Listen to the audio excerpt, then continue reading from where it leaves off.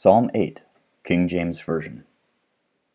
O Lord, our Lord, how excellent is thy name in all the earth!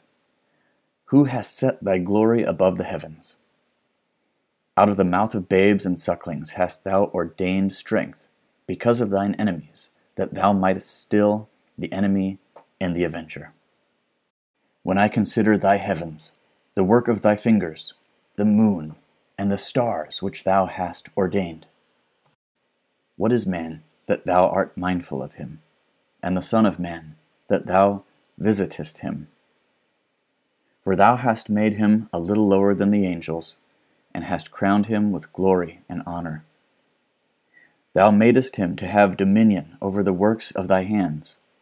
Thou hast put all things under his feet, all sheep and oxen, yea, and the beasts of the field, the fowl of the air, and the fish of the sea, and whatsoever passeth through the paths of the seas.